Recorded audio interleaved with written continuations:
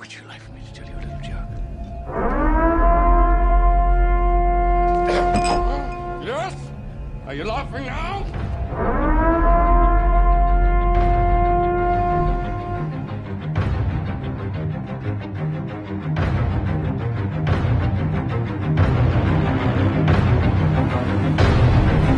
Well, all right. Welcome to episode 26 of Embrace the Suck, the only official licensed, sanctioned, tax-dodging podcast of APG, bringing you 2 cents worth of free perspective on the heavy-hitting lifestyle.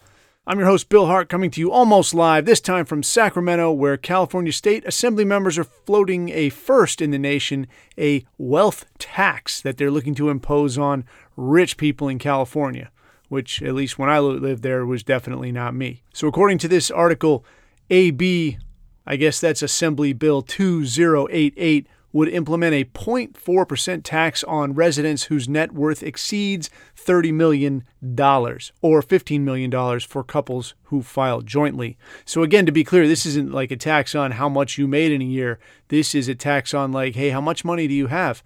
Give me some of that, all right?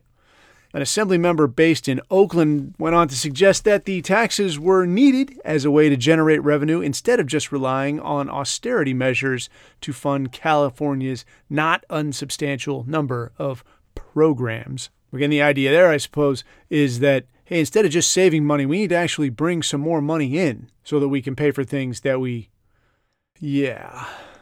What's interesting then is at the same time, the California Teachers Association is pushing for support on Assembly Bill 1253, which would institute a tax of 1% on people making over $1 million, 3% on people making over $2 million, and an additional 3.5% on people making over $5 million.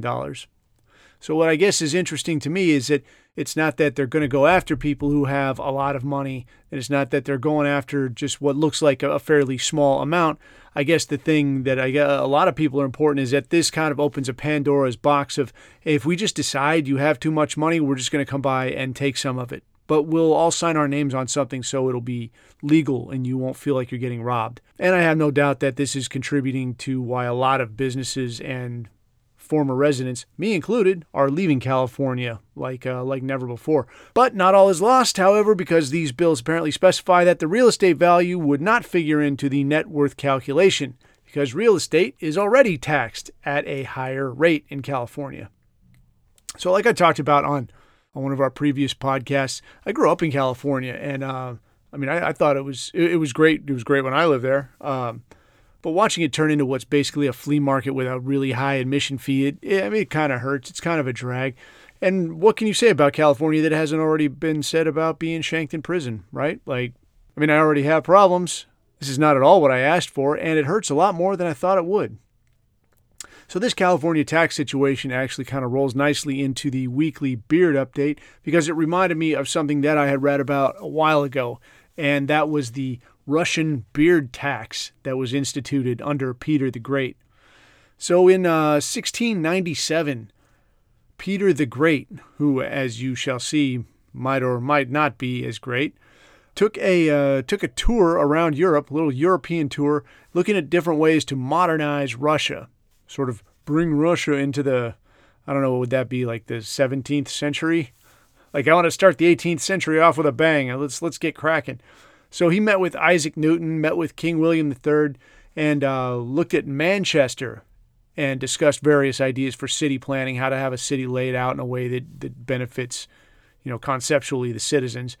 And after he finished his trip, he got, back on his steamship or sailboat or giant horse or whatever they use to move around in Russia, and immediately came back to Russia and demanded that everybody shave. Everybody has to shave.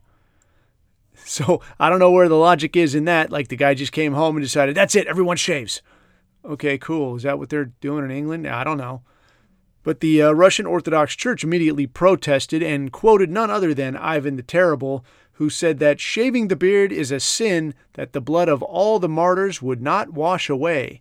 It would mean blemishing the image of a man as God has created him.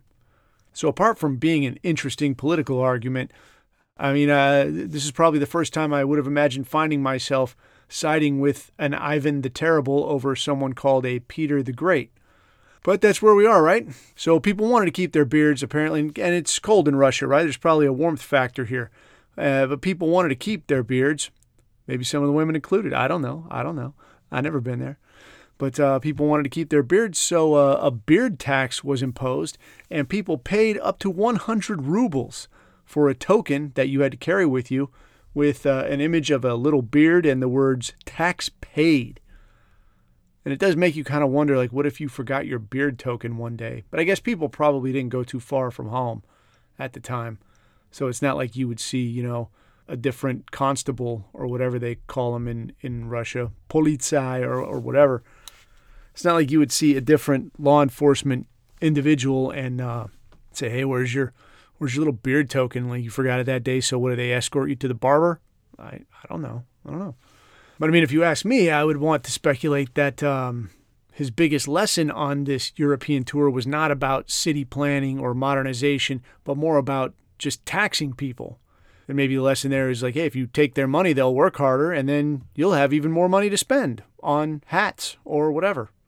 But enough of that. Let's get into the topic for the week. Topic for the week, rolling with a black belt. So I'm going to talk about the very few times that I had a chance to roll with a Brazilian Jiu-Jitsu black belt. And I kind of got introduced to grappling arts when I was 15. So when I was 15, there was a wrestling team at the high school I was at. And I got involved in that, and I enjoyed it. It was cool. Doesn't mean I didn't suck at it. But I did it anyway. It's a good intro to truly vigorous exercise. And actually, that was kind of probably one of the little pathways that got me into the military and that whole thing. A lot of the guys that I was on the wrestling team with enlisted in the Marine Corps and would try to get on the national team there. And I knew I wasn't good enough to get on any national team. But lucky me, I ended up being a frogman later on. Anyway, so back to this jiu-jitsu thing.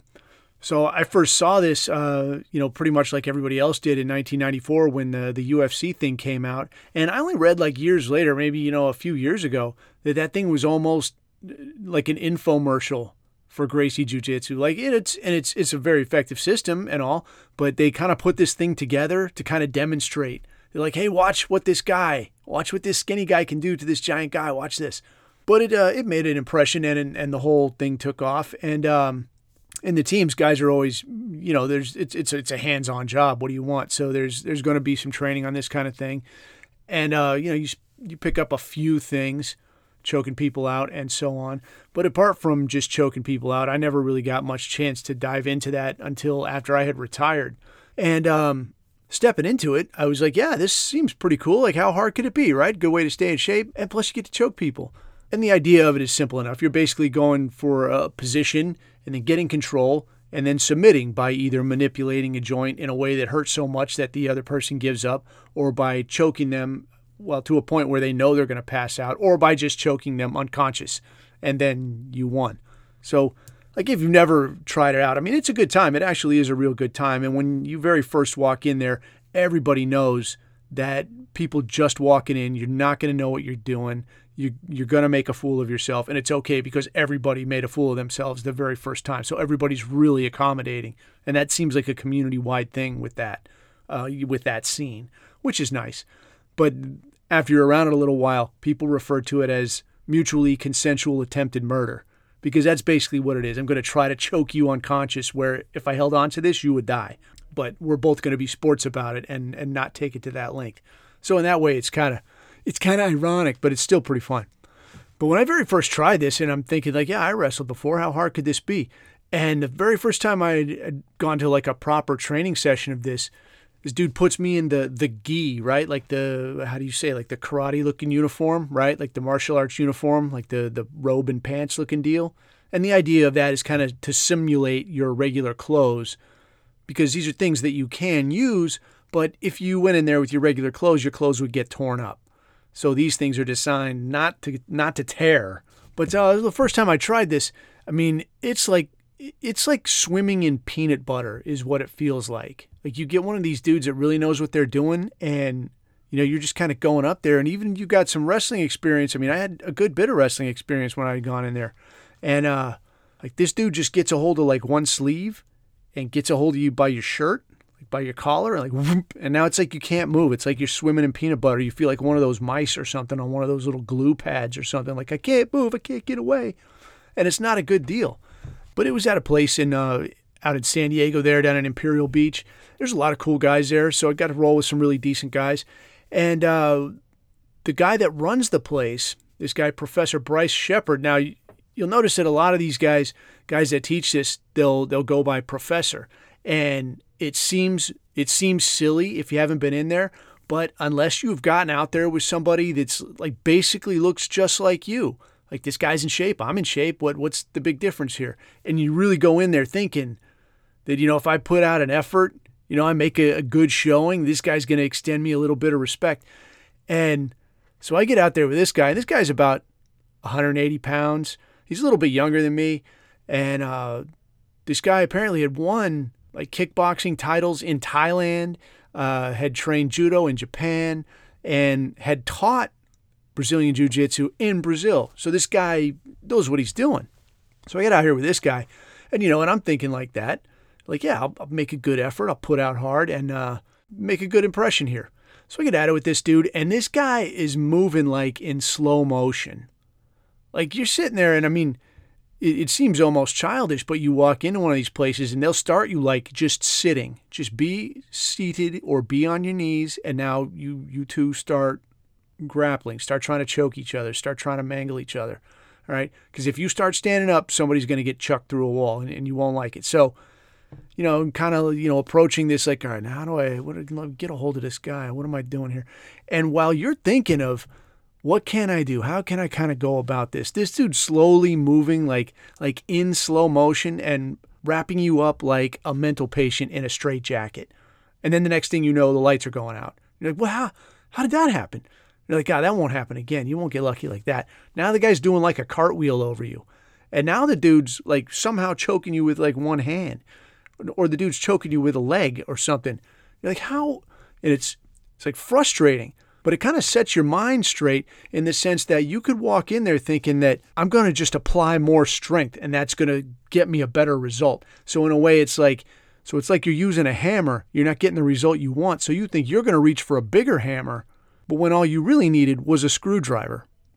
So by the time you get it through your head that like, oh, the bigger hammer's not always the solution. Maybe I just reach for a screwdriver. I reach for the proper tool.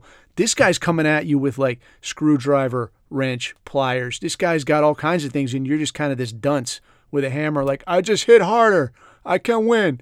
So that was my first experience rolling with a black belt. My second experience was after I had been doing this for, maybe a year or so. But this was much, much worse. So I got a chance to go to another gym, and this was also in San Diego. And in San Diego, there are more than a few jiu-jitsu gyms. And, I mean, you almost can't throw a rock without hitting a world champion, like a legit, like hardcore world champion. So I get in here with this guy. This guy's name's Baruch Fahea, and I'm probably mangling the guy's name because I can't do it like with the Portuguese thing, how they talk. But so I get a chance to roll with this guy, and the guy basically gets out there, and it's like he just woke up from a nap, and he just kind of like, you do the little slap bump thing, and then the dude just kind of lays on his back and waits, and like just and like the closer you get, now he's like trying to, like his feet are almost like hands, like grabbing you by the leg, and like, whoa, wow, oh, the guy's not really even touching you yet, and I'm almost falling down. So the next thing you know, you just kind of like, whoop, the dude's kind of tripped you, and you land right where his elbow is waiting to choke you out. And then, so the dude just kind of toys with you a little bit. I mean, the best way you could describe it is as a combination of exhaustion and frustration. And then the dude will give you a little hint of like, you put your arm like this is why you get choked. And give you like a little hint here or there. But it's those little things that make you realize that what seems like something that should be so simple, that doesn't seem that complicated, is really extremely detail-oriented. So from there, I get bumped down to, Gen Pop, really, where I'm getting not crushed, but worked over by basically skinny dudes and teenagers and guys that have been doing this for a long time.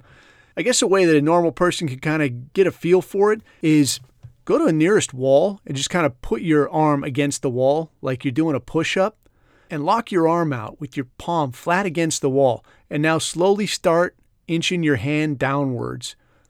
with your elbow still locked. And that feeling that you get in your wrist when it starts to hurt, stop doing that. But that feeling that you get, imagine that as like a surprise times 10.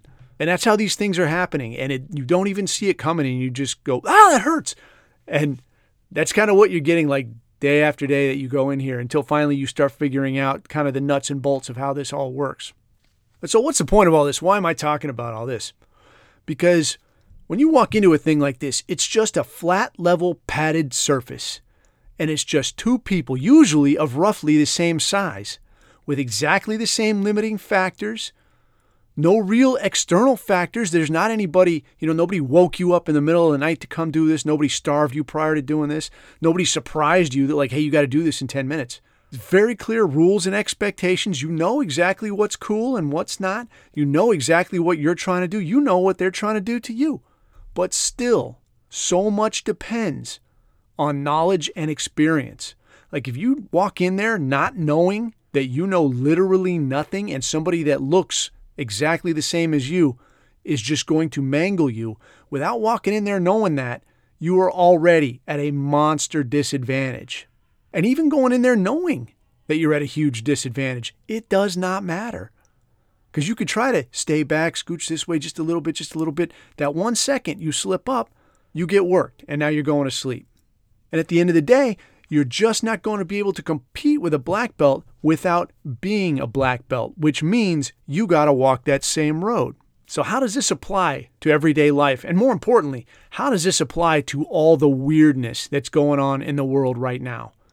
Because as we can see, the Chinese curse has come to pass and we are definitely living in interesting times, right?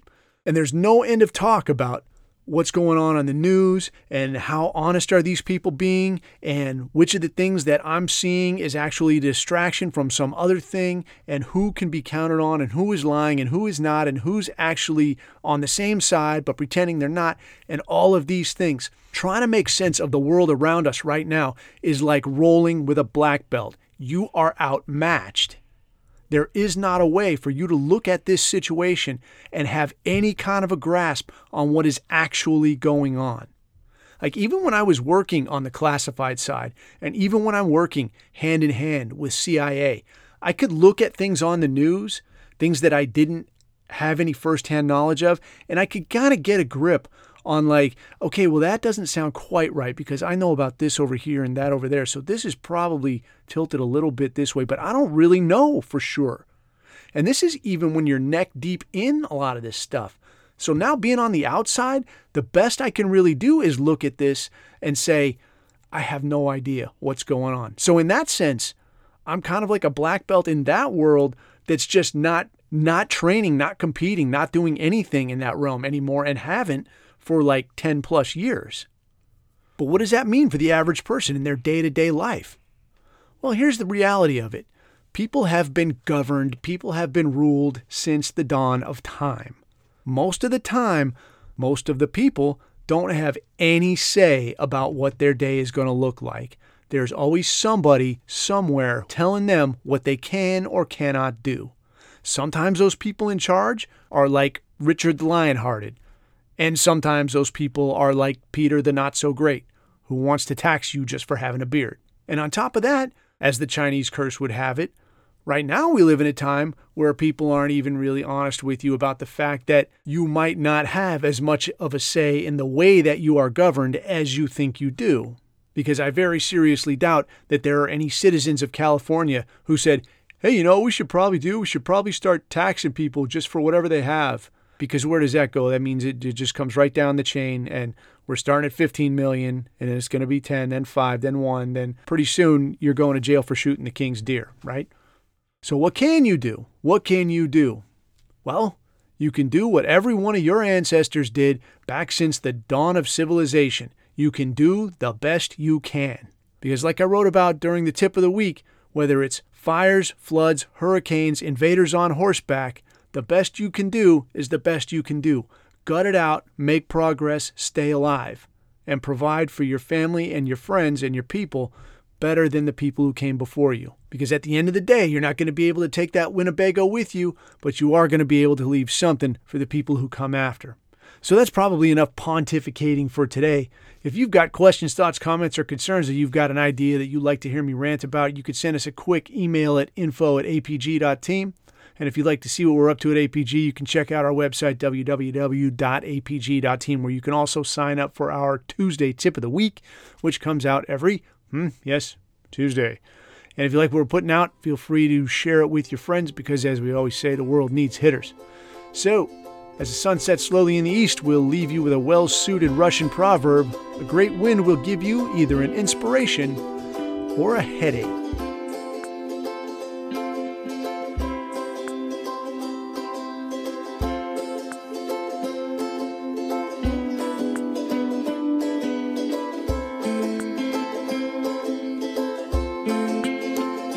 I am smart, capable, and most importantly, I'm free in all the ways that you are not.